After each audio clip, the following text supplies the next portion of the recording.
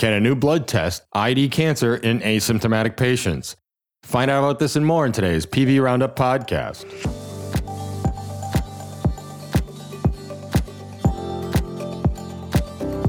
I'm your host, Senior VP Medical Director Dr. Tim Wright, coming to you once again from the Pioneer Valley in Western Massachusetts. Here are today's stories. Further refinement might enable a blood-based multi-cancer early detection test to be integrated into routine clinical practice. Results from the prospective Pathfinder study presented at the 2022 Annual Congress of the European Society of Medical Oncology showed that the test, which uses cell-free DNA and machine learning, detected a cancer signal across more than 50 cancer types in 1.4% of patients. Among the 6,621 individuals aged greater than or equal to 50 years, cancer was confirmed in 38% of those with a positive test. Almost all of the patients without cancer, 99.1% of the population, received a negative test result. Importantly, diagnostic resolution was achieved by 73% of those with a positive test in less than 3 months. In our next story, we learn that ongoing inflammation may be partially to blame for lingering cardiac symptoms in patients with mild initial COVID-19 infections. This according to a study published in Nature Medicine. A study of 346 patients with no previous cardiac disease or notable comorbidities found that at a median of 109 days following COVID-19 infection, 73% reported cardiac symptoms including exertional dyspnea, palpitations, atypical chest pain, and syncope. Patients who were symptomatic had higher heart rates and higher MRI values or contrast agent accumulation compared with those who were asymptomatic. Researchers noted that this indicated inflammatory cardiac involvement in the symptomatic patients.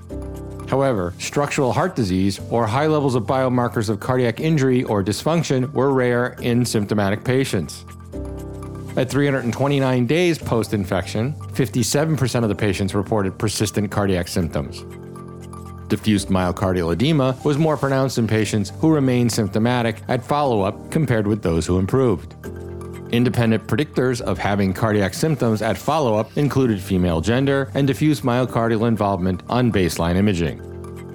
And finally, a study published in Clinical Endocrinology has shown that young patients with type 1 diabetes may benefit from regular thyroid function tests.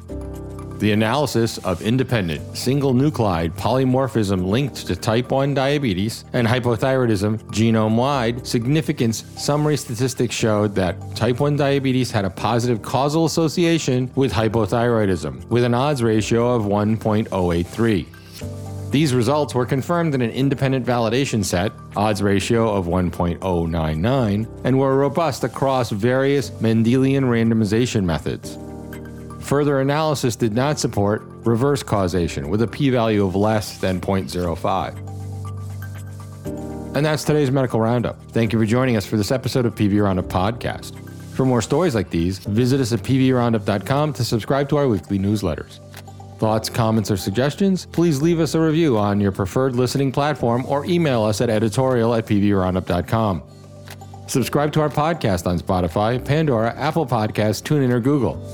You can also download our Amazon Alexa Flash Briefing Medical News Roundup and just ask, "What's my Flash Briefing?" Thanks today to our staff editor, Gabrielle Mostello, for selecting and editing our stories, and to Sean Mullen for production assistance. Join me next time for the episode where we cover the latest stories in the world of medicine.